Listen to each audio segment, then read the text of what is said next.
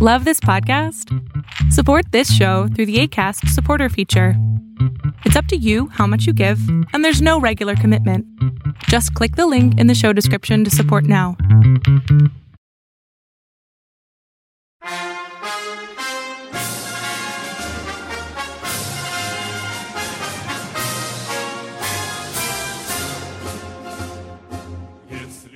Greetings, comrades, and welcome to Eastern Border, this time from Riga. I have some interesting news and some happy and some not so happy ones. I'll start with the fact that Delphi LV, the Latvian site that had hosted my Latvian podcast for a while, decided to, end the contract without ever paying me for anything I've done there and just cancel me and all the other indie podcasters in Latvian and just focus on their own professionally in-house produced stuff. Well, good luck to them, I guess. More time to do work on my English version of the podcast. It's going to be great. At any rate, talking about the happy news, our glorious man, the legend himself, Ramzan Kadyrov, apparently is now in Moscow. He was flown there as an emergency. Around 50% of his lungs is damaged, according to Echo Moskvy, because the guy who has built concentration camps and is generally considered one of the worst people on the planet has now caught coronavirus, and his status as of today, 25th of March, is considered to be extremely heavy and, difficult. He had done some crazy stuff before. In April, he had performed stunts such as donning a yellow jumpsuit to visit a hospital treating coronavirus patients, or shaving his head after being asked to reopen local barbershops. By the way, that head shaving thing, other Chechen officials soon followed suit, and people who refused to shave their heads, the men, obviously, they were considered branded to be regime's enemies and were harassed on the streets. Also, Ramzan Kadyrov had previously stated that the Chechen people are super tough, and those who are about to die, they should die anyways, and no one should care. Well, apparently he's now got his own stuff.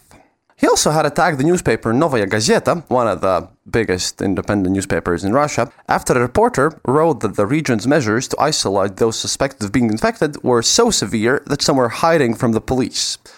Because Ramzan Kadyrov in Chechnya, he had enforced this self-isolation regime of Putin's, except that his methods of containing people at home were somewhat similar that you would expect from him or some very authoritarian countries. He had literally given his goons, not the police, his own private army, which runs the security there, basically maces and PVC sticks, and just send them out to beat people on the streets because they're on the streets.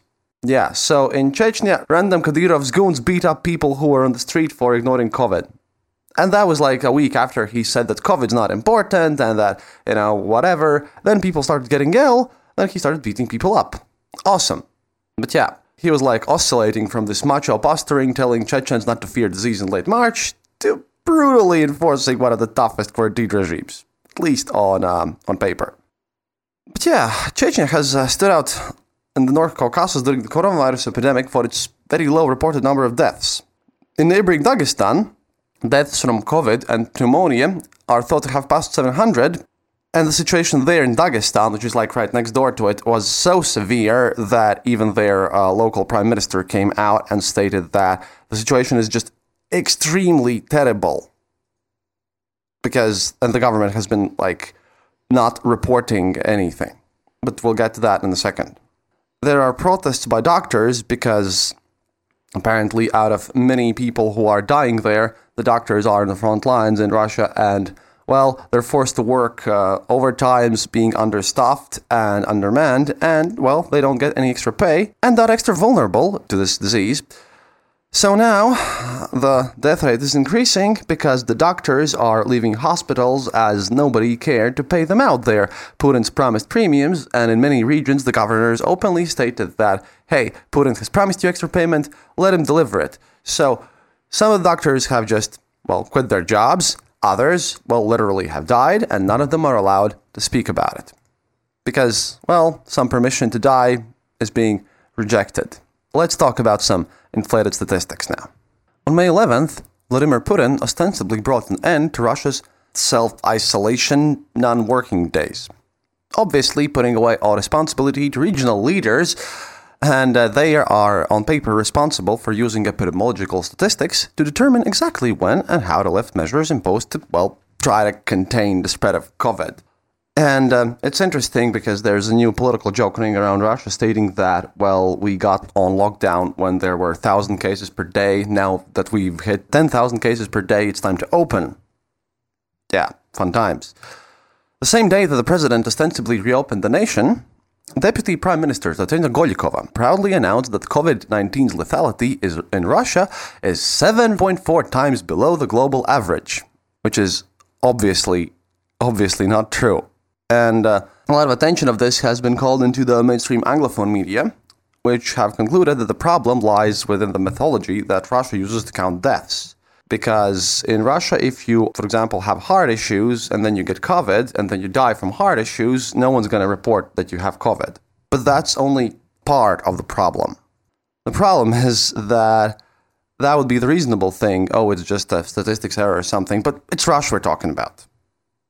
They really are enforcing a kind of a low-level thing so that people wouldn't think that it's as dangerous as this. Doctors and demographers have told many opposition journals that when morgues started overflowing, and that there are some shots for pathologists about how to write this all down, and how federal statistics on deaths and infections missed an entire city of nuclear physicists. In Russia, official numbers indicate that fewer than 1 in every 100 confirmed COVID-19 cases results in death, whereas disease has proved fatal in between 1.5 and 16 of every 100 cases elsewhere in Europe. State authorities have argued that Russia's low coronavirus mortality rate is because of the country's high quality of healthcare. Let me remind you that this high quality means that literally 17% of Russia's hospitals don't even have proper toilets and sanitation. A lot of them are in critical condition, and many still even don't have running water. So, again, constant pokazucha. We need to pretend to be more awesome than we actually are. Sources in the Moscow mayor's office also say Russian pathologists are particularly scrupulous and, unlike their Western colleagues, are required to perform autopsies on each patient, which allows them to distinguish between deaths caused by COVID-19 and deaths accompanied by COVID-19. But obviously some of these pathologists who spoke to various media sources, however, state that they are under strict instructions from Russia's health ministry and encouraged by their own hospital's chief physicians to attribute the deaths of coronavirus patients to other causes. Demographers studying Russian healthcare statistics say they are confident that mortality data are being manipulated deliberately, which distorts both the public's and, everyone's understanding on what's happening on the ground in Russia. These distortions are basically really nothing new if you know Soviet history on anything that's going on in Russia. Massaging federal health statistics, and massaging is a nice little Russian word of slightly influencing them. It has been a common practice in Russia since Vladimir Putin's May 2012 orders, when the president instructed regional officials to reduce certain diseases' mortality rates. They also are in firm denial of a massive AIDS epidemic in Russia, which has been a major concern for a lot of humanitarian groups. But, for one, the Russian Orthodox Church clearly states that AIDS is not real, and it's an unpopular disease to talk about, so none of the official health people responsible for health in the government have actually come out and spoken about it. The authorities in many regions in Russia are now relying on basically same tricks that they used before to fudge up the numbers on the COVID deaths. A series of 11 executive orders signed by Putin on May 7, 2012, the day he began his third non-consecutive presidential term, these contain 218 separate instructions for the government to be implemented between 2012 and 2020, including targets for reducing the lethality of cardiovascular diseases, cancer, tuberculosis, traffic collisions, and infant mortality. In 2018, researchers from the Russian Presidential Academy of National Economy and Public Administration under the President of the Russian Federation, that's the full name, but let's shorten it to RANEPA, which is how it's called, confirmed that statistics indeed did show a drop in deaths among Russians diagnosed with diseases identified in Putin's May orders. When calculating coronavirus deaths, Russian statistics also include errors that as usual, no bureaucratic logic can explain. This, for instance, is how an entire city disappeared from Nizhny Novgorod's regional data. On May 11th, the city of Sarov reported its first COVID-19 fatality, but the death was never reflected in regional statistics because the city is one of the closed cities where military personnel work, and it is reserved for nuclear physicists only, was removed from general coronavirus calculations on what appear to be official orders from the national authorities. Because, many of these closed cities are not included in regional data. Russia's army is not included in the regional data. Nothing really gets included anywhere because everything can be a state secret. It only gets reported when it gets really bad, such as when a cadet school in St. Petersburg reported that out of their 5,000 students, 3,000 got COVID, which totally is unrelated to them practicing their massive parade for the 9th of May celebrations, and this cannot be in any way connected to each other, right? And since May the 1st, due to changes in the verification methodology, the city of Sarov is not reflected in Nizhny Novgorod's regional data, which is just awesome.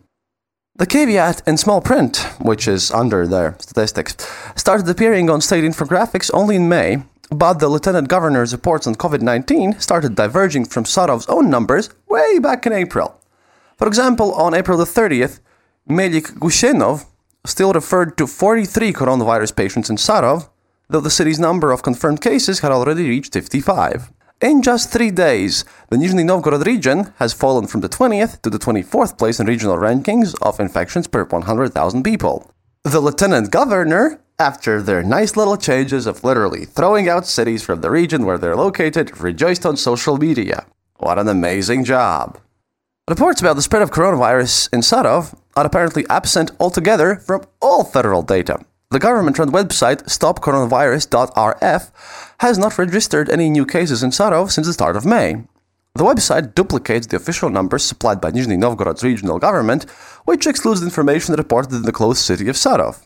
And this is just amazing. So, under the condition of anonymity, a woman living in Sarov, which is, like I said, the closed city, told to Medusa, quote, "They only added this footnote about whatever methodology excluding Sarov after people started asking questions. They say it's because our hospitals are part of FMBA, Federal Medical and Biological Agency, and the figures are counted there. But where are the figures? There are no figures anywhere," which is just quite crazy. And I'm talking about this closed city here just to bring you a nice little example, because Russia is filled with these so-called closed cities, and they are very worried about enemies learning their state secrets. It's a remnant from the Soviet era, which is, quite honestly, biting them in the back. Hey guys, Annette here. Hope you are enjoying our new episode of The Eastern Border. As always, a big thank you to all of our Patreons. The show would not be possible without your help. If you are not a Patreon and would like to become one, head over to the Eastern Border page on patreon.com.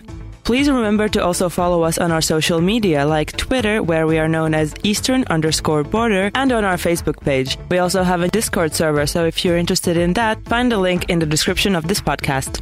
That's it for now. See you online. This podcast brought to you by RussianVoiceovers.eu. Enjoy!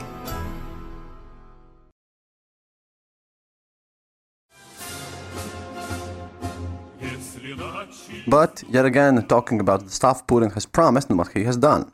Like I said, he promised extra payment for medical personnel. Doctors and mid-level and junior medical personnel, according to Putin, should have received between 15,000 and 40,000 rubles, which is approximately 183 euros and 495 euros for a 2-week shift. Those working with COVID patients would receive between 20,000 and 60,000 rubles, approximately 250 euros and 750 euros for a 2-week shift. Social workers and teachers were supposed to receive 25,000 rubles each, around 315 euros, while those working with COVID patients would receive 35,000 rubles each, which is 435 euros.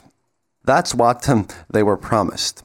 Furthermore, the minimum childcare allowance, which is just paid for having kids, was raised to 6,751 rubles, about 82 euros. All families with at least one child under the age of 3, according to his latest statement, will receive payments up to 15,000 rubles, that's 183 euros, in installments of 5,000 rubles per month. Every family is also eligible for a one-time payment of 10,000 rubles, roughly 125 euros, for each child between the ages of 3 and 15 years old. The problem is, these payments have been promptly ignored, lowered, and utterly ignored completely by the governors, and there are massive amounts of YouTube videos of doctors and social workers and ambulance people just protesting and stating the fact that they have received, well, nothing.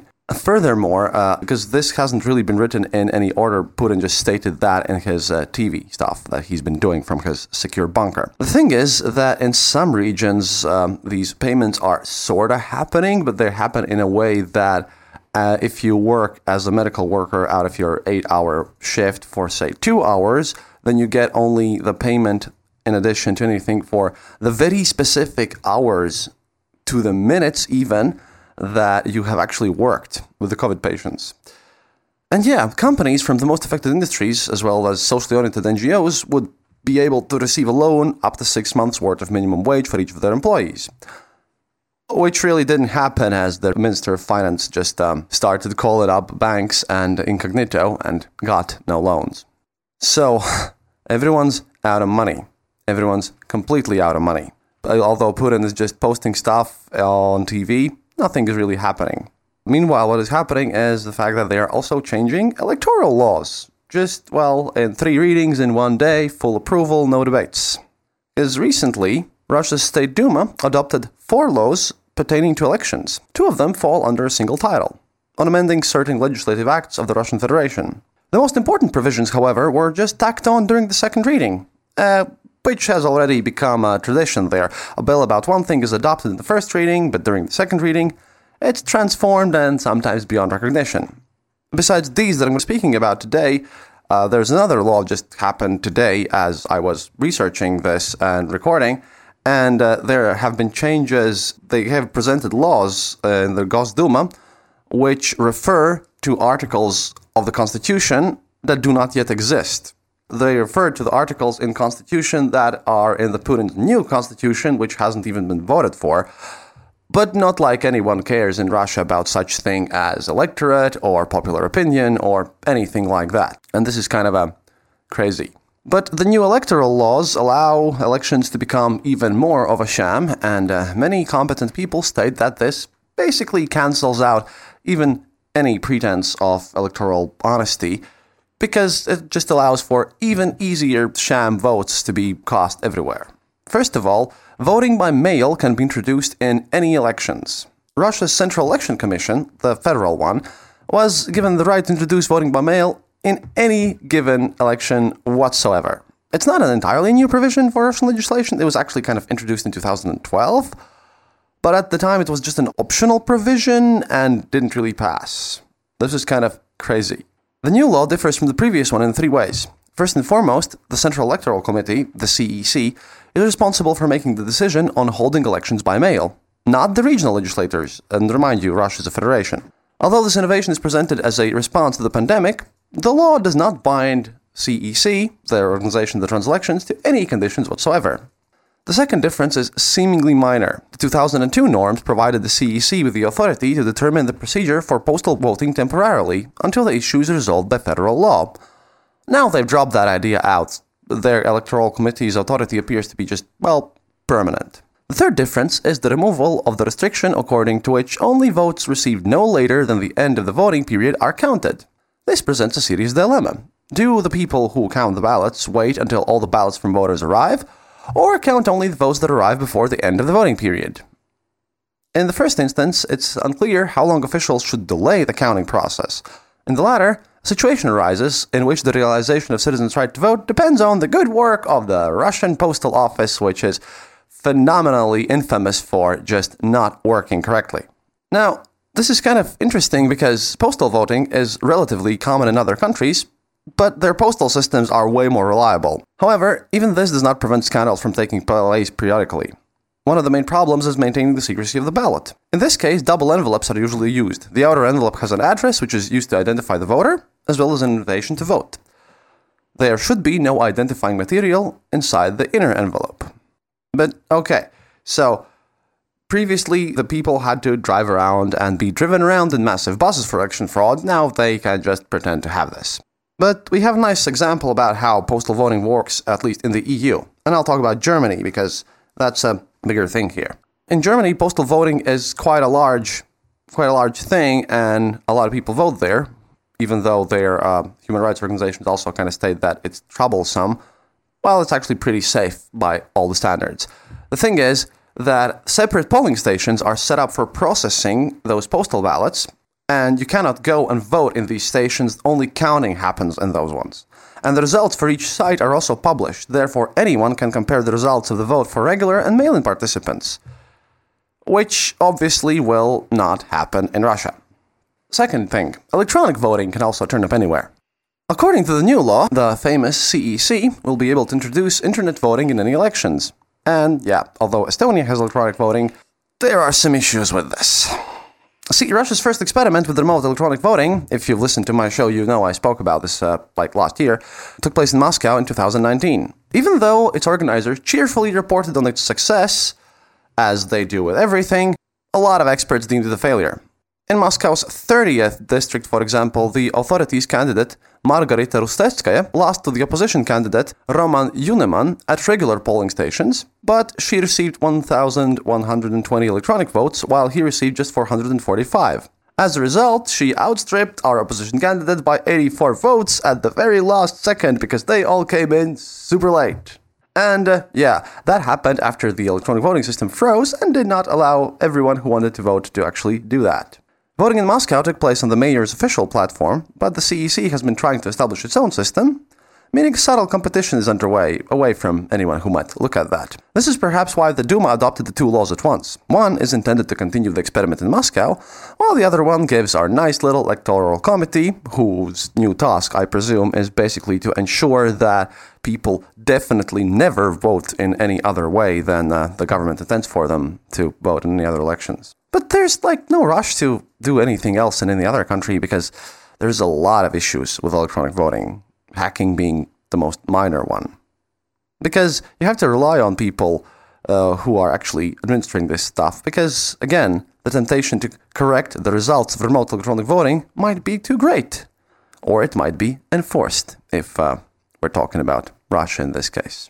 One other thing that was changed super recently is the fact that signatures for candidate nominations can now be submitted through their governmental services agency. Now, that sounds okay, but about these signatures, like I've mentioned previously in my previous episodes, in Russia there's this system that you can only run as a candidate if you receive enough signatures, authorized signatures with passport date and everything from your supporters, but that only applies for parties who are not elected in Gosduma, which is basically a stopgap measure for opposition candidates, and some candidates who wish to run as independents, because Единая Россия, the United Russia, Putin's party, has been losing popularity, and in previous Moscow City Council elections, a lot of people, basically everyone from United Russia, decided to run as independents, so they also had to get these signatures. And it's kind of hard to fraud them, even though they did a lot. But yeah, for many years, experts, people who are reasonable in Russia, advocated collecting voter signatures through the governmental portal Gosuslugi, literally governmental services. Lawmakers initially ignored these suggestions, and then they decided to adopt them right now, but in a form that's very, very common these days in modern Putin's Russia, that is totally ignoring all the sense that they made. See, electronic signature collection will be introduced in regional elections only. This possibility has not been provided for either the big elections to the State Duma, including supplementary elections, or the small municipal elections.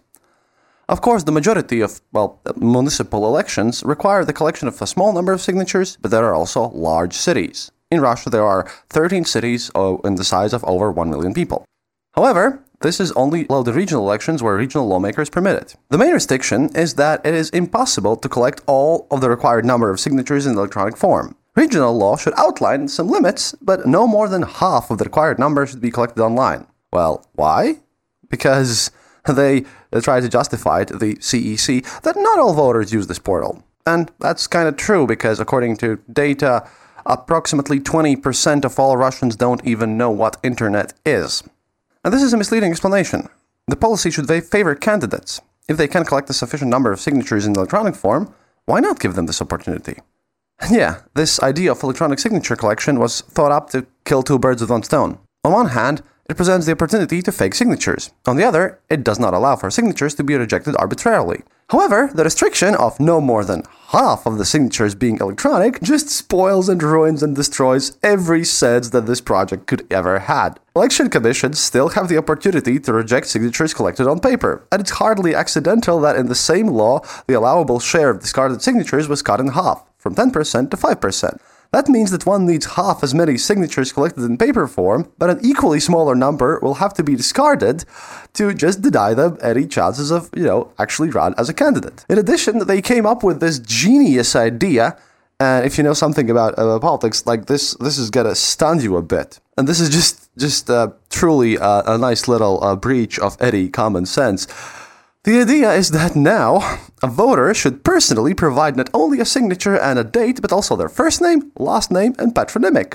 This is so handwriting experts, who are still not required to provide any justification or take any responsibility for their conclusions, have additional opportunities for arbitrary rejections of literally anything that they want. Previously, monitors relied mostly on the dates listed in candidate endorsements. The signatures themselves were rarely recognized as fake, but their incompetence in this area was so apparent in the last summer's Moscow City Duma elections that just everyone in the opposition just waved their hands and massive protests happened. And now these officials have a new assignment: focus on surnames, first names, and patronymics recorded by third parties.